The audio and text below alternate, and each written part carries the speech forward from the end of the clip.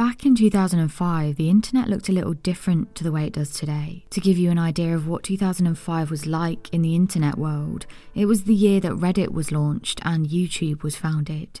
Chat rooms were also becoming a more fashionable thing, and in particular an online game called Pogo, which was a gaming website that had games as well as chat room options. The chat room that housed teens from across the country would soon become the basis of a sinister plan that started with catfishing and ended with murder. This is Red Rum, stories about the true victims of crime. Brian Barrett. In May of 2005, Thomas Montgomery started playing in the online game Pogo and using the chat room to meet new players. He signed on with the username Marine Sniper and told everyone that was on there that he was a young Marine and he was 18 years old. But Thomas was a 46-year-old married father of 2 girls, and by all accounts he was in a happy marriage with a woman named Cindy. The young Marine he was portraying himself as was based off of himself in his younger years, where he spent 6 years in the Marines. Thomas spoke to numerous players throughout his time on Pogo, and one day he came across a user who used the name Tall Hot Blonde. The user told Thomas her real name was Jessie and she was 18 years old. She went on to say she was living in Virginia and was a senior in high school and she played softball. Thomas, still using his Marine Sniper user, told Jessie he went by Tommy and was also 18 years old. He said that he was using his dad's account on Pogo. They started speaking and the conversations quickly progressed to more flirty, and eventually the daily messages became romantic. The pair began exchanging photos, with Thomas using old photos of him from when he was younger, some as long as 30 years ago. They exchanged phone numbers and moved offline, texting and calling instead. They would even exchange handwritten letters, and Jessie sent him some of her underwear. They started speaking about how deeply they felt for one another. Jessie professed she was in love with Tommy and he said he felt the same way. Thomas's wife Cindy had begun to become suspicious of how much time he was spending online. He'd be at the computer, sometimes for hours in one day. And this was back in 2005, so it's fairly early in the internet days. Spending this much time online just wasn't the norm. Cindy would try and talk to Thomas, but if he was ever at the computer, he'd become angry and tell her he'd find her when he was done, and she needed to leave him well alone. There was a period when, Tommy said to Jessie, he had to go away as part of his work duties, and whilst he was away, he told Jessie that his dad would be using the account. During this time, Tommy's dad would message Jessie, and during those times, the dad would try to get Jessie to break it off with Tommy, but she never did. After the back and forth messaging had been going on for almost a year, Tommy asked Jessie how serious she was about him. She said she was very serious, and he went on to ask her to marry him. She said yes. It wasn't long after this, however, that one of Thomas's daughters was using his computer when a message from Jessie popped up on the screen. There was no denying what it was, and that she and Thomas were in some kind of a relationship. His daughter was confused and upset and understandably didn't know what she should do.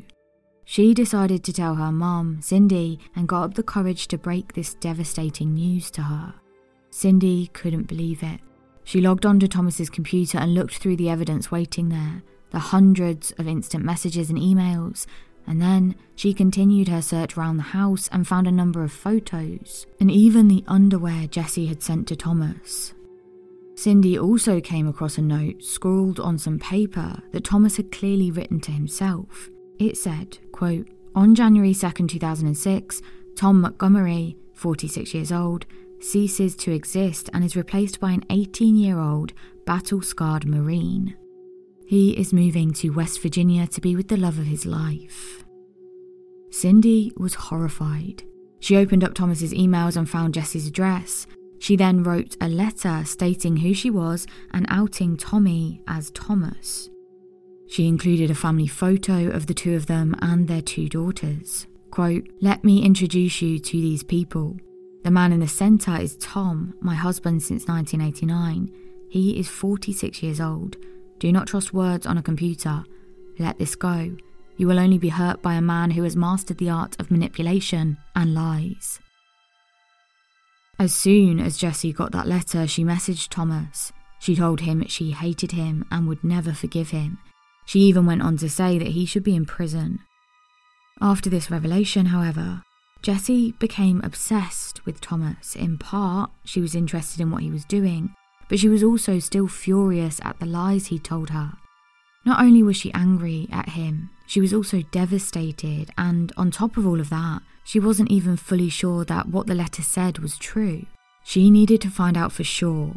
And so not long after that letter arrived, Jessie decided to track down one of Thomas's colleagues who worked at the same factory as him making power tools. She found him in the same chat room. His name was Barrett, and he was 22 years old. In the chat room, Brian used the username Beefcake. Jessie and Brian started talking, and Brian confirmed that Thomas was a 46-year-old married man with 2 children. After that, Jessie and Brian talked about other things, not just Thomas. The conversation soon progressed to more flirty and romantic. Some of this was done in private chat rooms or by email, but much of it was done online, using the same chat rooms that Brian was still a part of. Despite him being found out by his wife, Cindy, he continued using the chat rooms, and he wasn't at all happy to see Brian and Jessie speaking.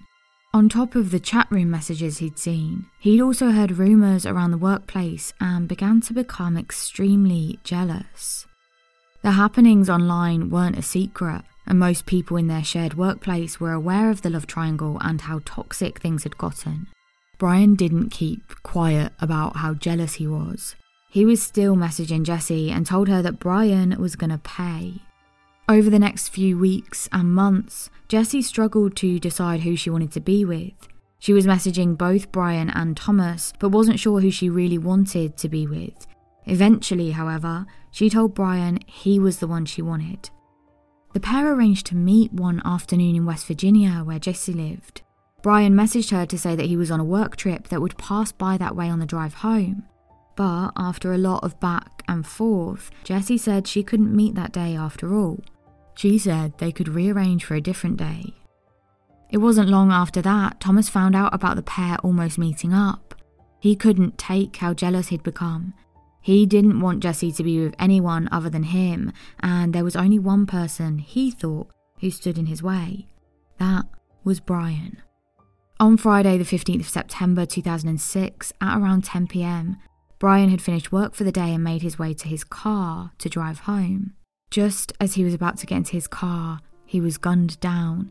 He was shot point blank 3 times. Police believe the perpetrator wore a mask and had fled the scene pretty immediately after the shooting. Thomas was arrested pretty quickly. Everyone at their shared workplace knew about what had been going on and pointed officers directly to Thomas. The officers acted quickly. They knew how fiery Thomas's temper was, and there was no telling what he would do next if he wasn't put behind bars. Thomas denied that he had anything to do with Brian's murder, but detectives investigating the case had found solid forensic evidence linking him to the scene. Thomas had eaten a peach before committing the crime, and he'd spat out the peach pip and just left it on the ground. Forensics found the DNA on the pip to be a match to Thomas's. They also found a photo that showed Cindy and Thomas in a room of their house, and in the background of the photo was a gun that was the same make and model as the gun that had killed Brian. Thomas pleaded his innocence, saying that he had an alibi. He swore that on the night of September the 15th, he'd been at home with his wife and 2 daughters, but they said that wasn't true, and so his alibi didn't check out. With Thomas in custody for Brian's murder, the investigating team decided they needed to go and warn Jessie about Thomas and explain what had happened.